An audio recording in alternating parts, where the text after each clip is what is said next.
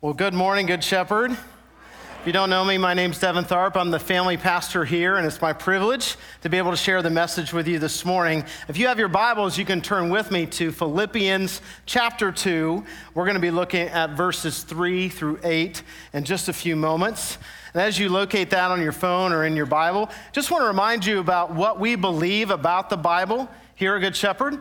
And you may not believe this yet, that's fine with us. We just want you to know where we stand in leadership of our church. And we know that the Bible is actually not a book.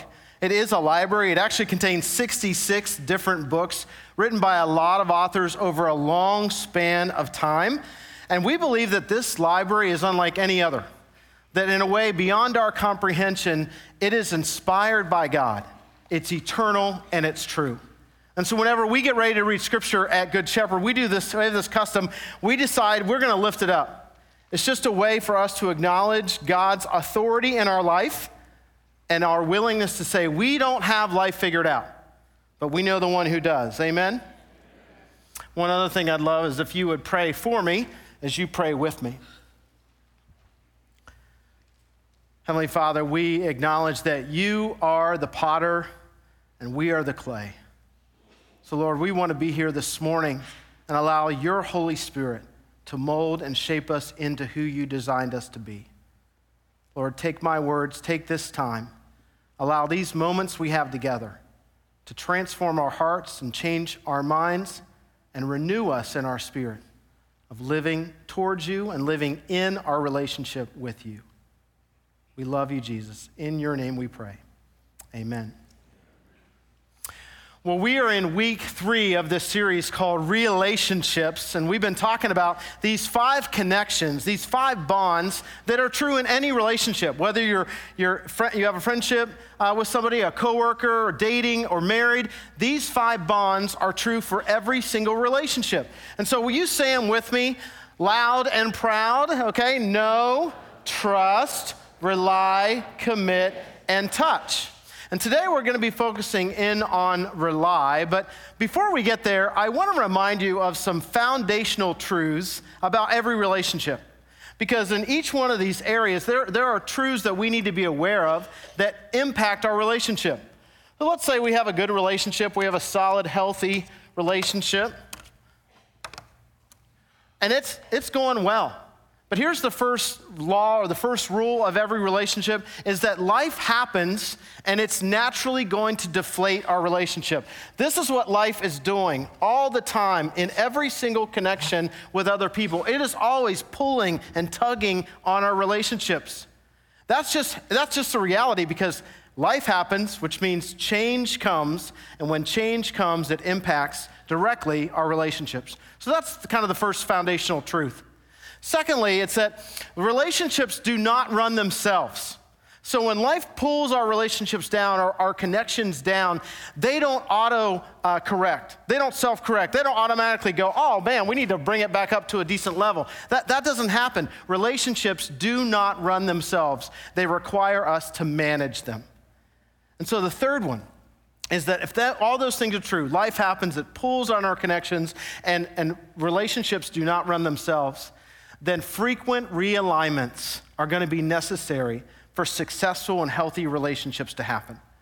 We're going to have to reconnect with the other person. We're going to have conversations, or maybe in a marriage, a date night, or maybe in a friendship, hey, let's just go out and enjoy some time together. We need to reconnect if we're going to keep those relationship bonds healthy and strong. And so those foundational truths are true for any relationship. It's just natural that our relationships are always being impacted by the world around us. And so today we're going to focus on rely, but let's remind ourselves where we've been. Every relationship starts with know, right? I mean, you can't start a relationship without knowing someone. You have to get to know them first. So that's the very first step. And the second step is building trust. And what John Van Epp, the author of the relationship attachment model, says is that when we build a knowledge and an understanding of a person, we start to form a trust picture of them in our mind.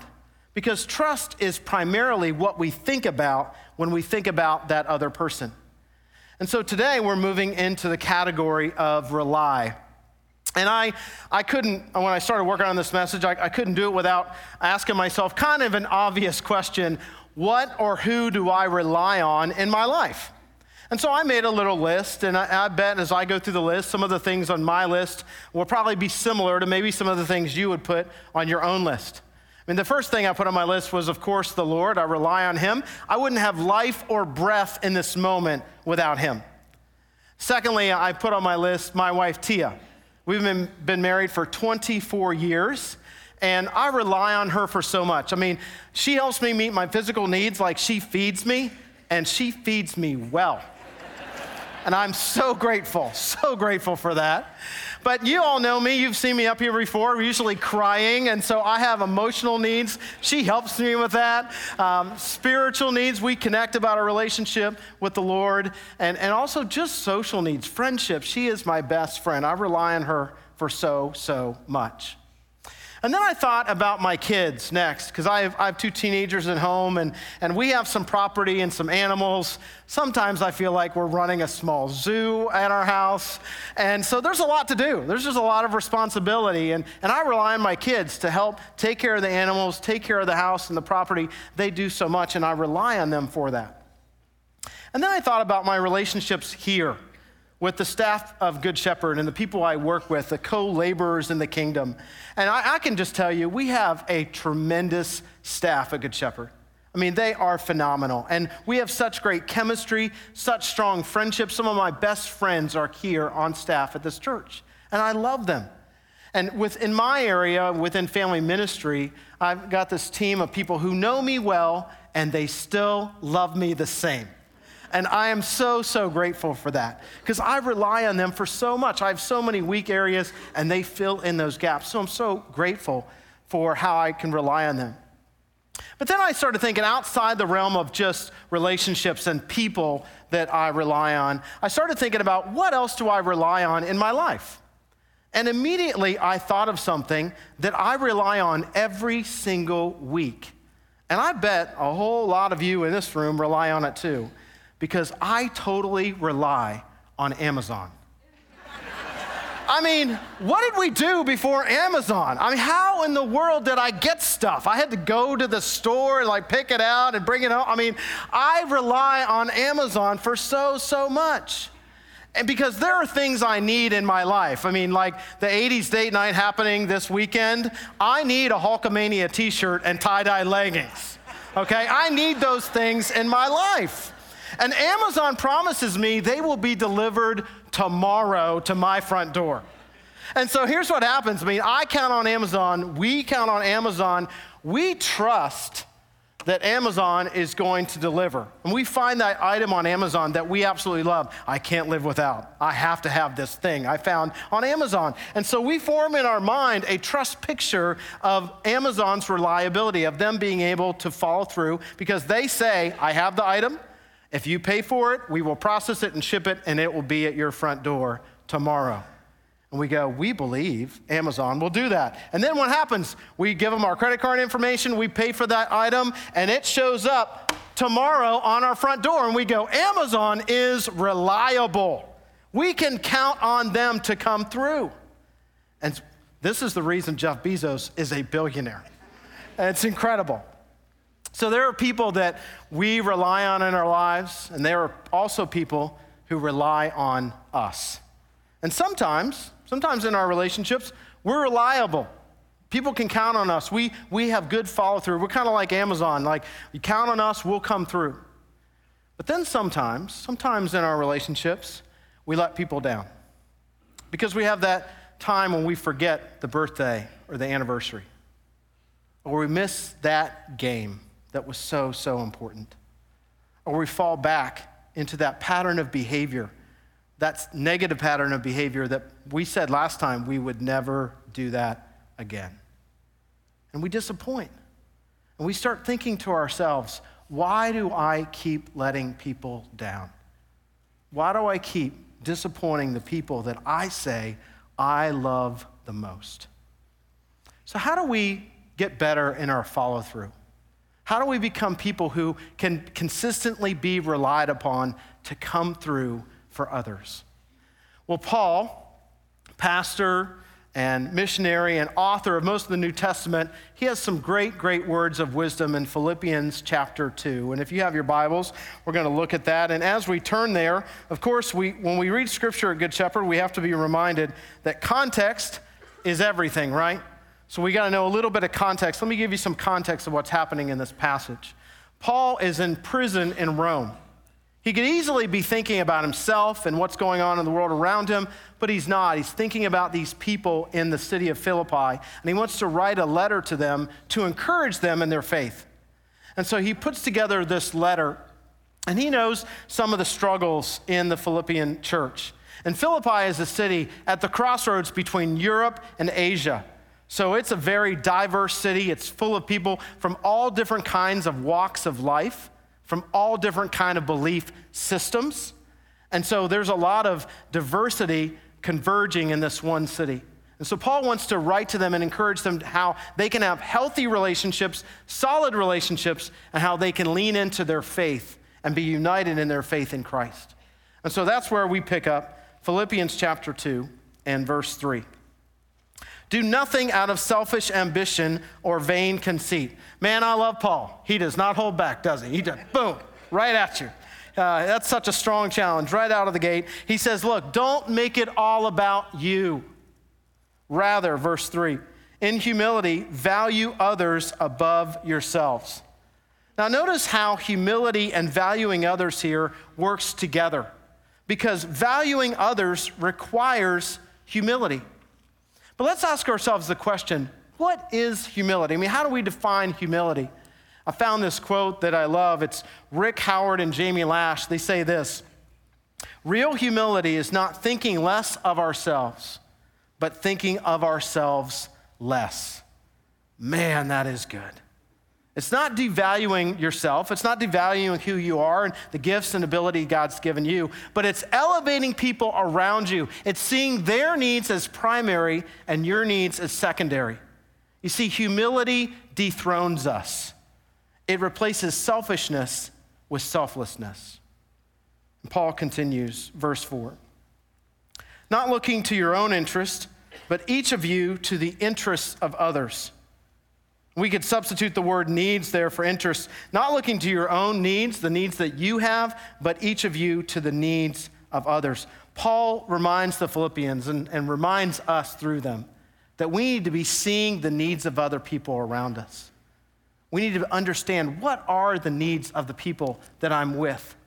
You see, Paul knew that there was some serious disunity in this church. That was one of the major problems in this Philippian church. And part of the issue there was selfishness and pride.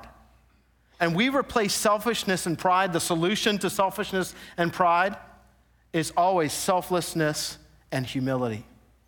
Because selfishness always creates division, and selflessness always creates connection.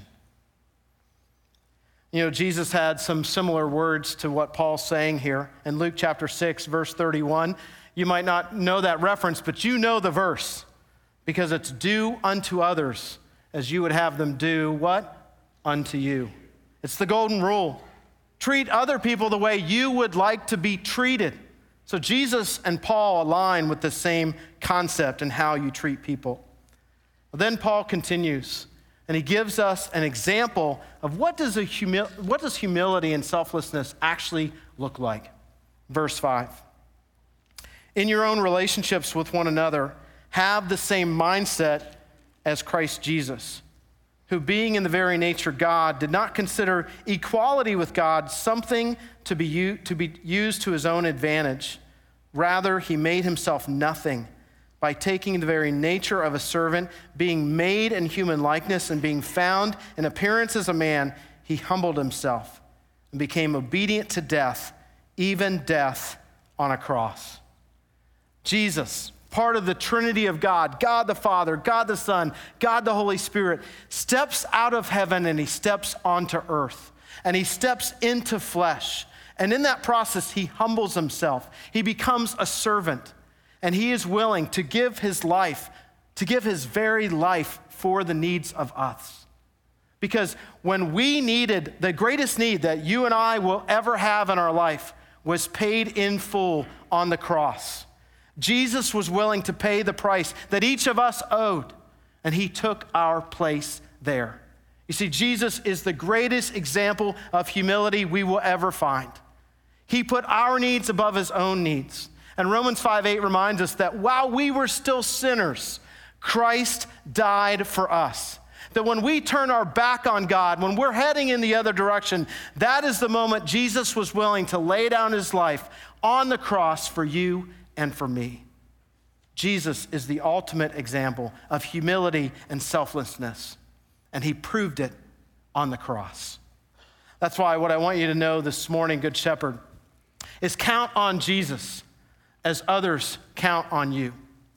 Count on Jesus as others count on you. Because when you're counting on him, when you're leaning into your relationship with Jesus, other people can start relying on you because you've got somebody solid, somebody faithful who is always going to be there.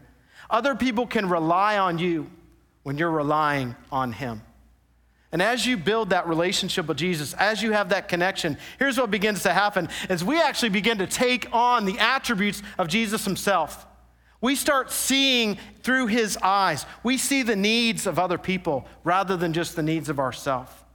We start noticing the ways that we can meet those needs because we value others more than ourselves. We start becoming humble. That's what happens when we're in that living relationship with Jesus. Count on Jesus as others count on you. You know, I started serving in the local church when I was just 19 years old. So I've been serving people and serving the church and Jesus for, a couple years. And I've loved it. I have absolutely loved ministry in the local church. But I have to be honest, there have been so many times, countless times in my ministry career where I was faced with a situation where I had to be honest with myself and say, I do not have what it takes for this moment. I don't have what it takes. Moments when I had to have a conversation with somebody and I thought to myself, I do not know what to say. Sometimes I knew what to say and I didn't know how to say it. But you know what? Praise the Lord, I have never done ministry alone.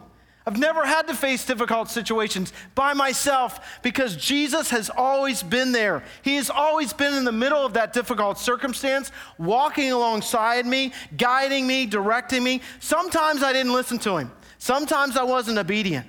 But so many times I look back and I think I would not have made it through that moment without Jesus guiding and directing me because he is the faithful one. He is the one that is totally reliable. He is the standard of reliability. So when we want others to count on us, we've got to have somebody that we can count on, and Jesus Christ is his name. Count on Jesus as others count on you. I think it'd be cool this morning. I know we couldn't do this, but it'd be pretty fun for me. I'd love to just kind of open up the floor and say, let's go around the room and let's share circumstances where you relied on Jesus. Because I know there'd be so many stories in the room of moments where you said to yourself, I can't make it through this season. There's no way. I don't have what it takes. I don't have the strength. I don't have the endurance. But you relied on Jesus and he got you through. You've had moments in your life where you faced something that was so terrible, so horrific, you didn't know what you were going to do. But you remembered your relationship with Jesus. You leaned on him. You counted on him, and he came through. He gave you what you need in that moment, because that's what Jesus does. He equips us. He empowers us. He enables us to live the life he's asking us to live. Count on Jesus as others count on you. I was serving at a church in Wisconsin as a youth pastor. This is a few years ago. And we were getting ready for a mission trip to Haiti. This was back in 2010, right after Haiti was just ravaged by a terrible earthquake. And so we were gathering some students and some adults to go to Haiti to do some good, to help. And I remember having a team meeting, and I was explaining to the students how we were going to do support raising. And what I meant by that was we were going to raise both prayer support and also financial support. And so I explained to each of the students, you're going to have to raise a certain amount of money, But we're not just gonna look at individually how we do, we're gonna look at the team total. Because we're gonna rely on each other in the spirit, and the spirit of Acts chapter 2, we're gonna put everything together and know that God is gonna come up with the funds and the prayer support that we all need. Well, at the end of the meeting, I had this young man come up to me, kind of quiet and sheepish, and he said, Devin, I'm really worried. I think I'm gonna let the team down. I said, well, what makes you say that? He said, well, I'm not gonna be able to raise the funds that I need. I know my friends and I know my family, and they're not gonna support this trip the way that I'm gonna need it. I said, well, let me ask you a question. Do you believe that God has called you to go on this trip? He said, oh, absolutely. I know he's calling me to go. I said, well, do you think that God could figure out a way to resource you and bring the support that you need? He said, well, I wanna believe that, but I just don't think he's gonna do that through my family. I said, well, I understand. Let's do this. Let's pray. Let's invite God into this situation. Let's ask him to do what only he can do, and let's see what God does. Let's just trust in him. Well, that young man, long story short, he didn't raise the $1,200 he needed to raise to go to Haiti. He raised $1,800. And I still, gotta happen. I had it all morning. Dang it. I still remember getting, this is back before we did support raising through digital means. We did it with paper. We wrote actual letters and we mailed them to people. And I still remember getting one of his cards back from his uncle. And on the card, you had to check a box. And the box said, I will pray for you and I'll support your trip with X number of dollars. And I remember his uncle, who was an adamant atheist, he crossed out, I will pray for you. And he wrote in the margin, I will not pray for you, but here's $400 for your trip. Count on Jesus, and others count on you. You can rely on him because he is the faithful one. I love the verse, Proverbs 3, 5, and 6, trust in the Lord. You probably love it too. If you've been going to church, you've heard that over and over again. But the challenging question for me in this model is that when I say I trust the Lord, do I really rely on him to meet my needs? Or do I just say those words? Do I really trust that he's gonna come through?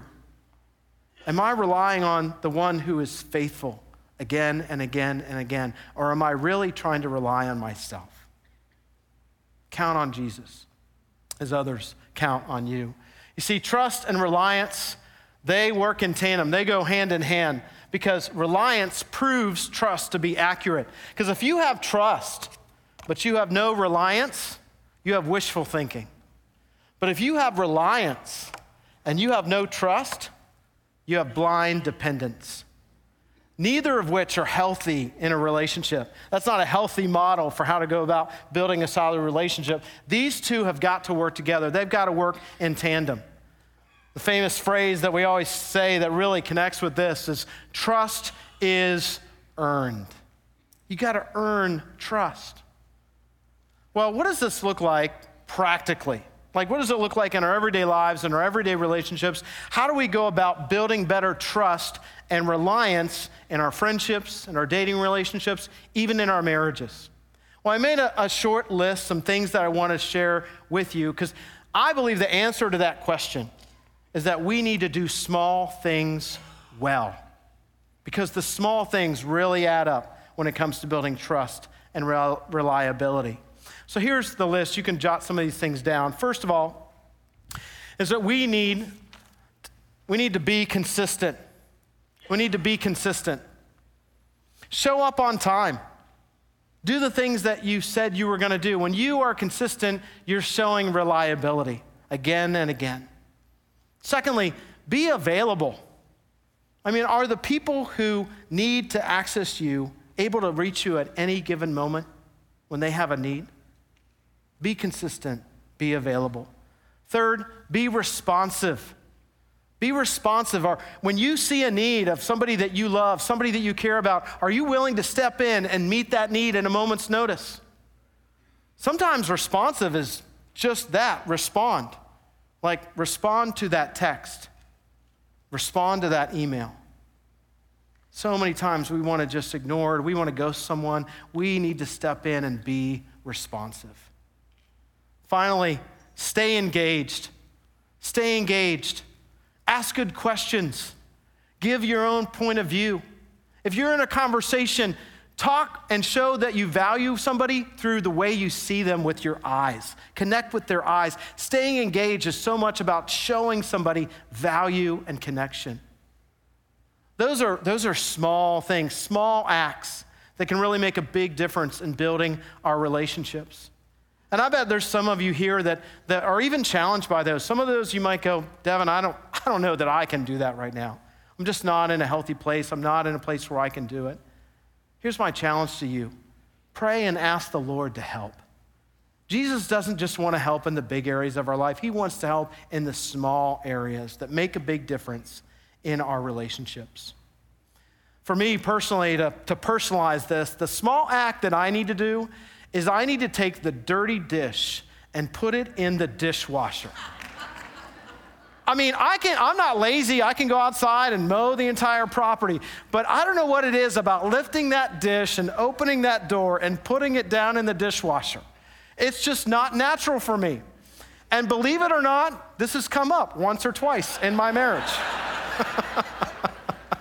Yeah, because T and I have different perspectives on dirty dishes in the sink. I don't see her perspective. She doesn't see mine. But here's what I know. If I want my reliance and my trust score to stay high in my marriage, I have got to put that dirty dish in that dishwasher. Because that small act is a big deal in my house, in my relationship with her. That's the small way that can make such a big difference in building trust and building reliability. For those of you who are engaged and you're building knowledge and trust and reliance in your new relationship, you're looking forward to your wedding day, I want to remind you to become the subject matter expert of your future spouse. That's kind of a term that they use in the military. It's for somebody who's specialized. They have a specialized understanding and expertise in a specific field. And you should, if you're engaged, you should become the subject matter expert of the person you're getting ready to marry. You should know more about them. Because as you get to know them, you know their needs. That's a prerequisite to meeting their needs. If you're married today, you should already be the subject matter expert of your spouse. Nobody should know your spouse the way you do. You should know their needs and their wants and their desires. You should know their dreams, because that's going to lead to so much great connection. Speaking to those of you who are married, I want to go back to the beginning and remind you of that second law of relationships, that relationships do not run themselves.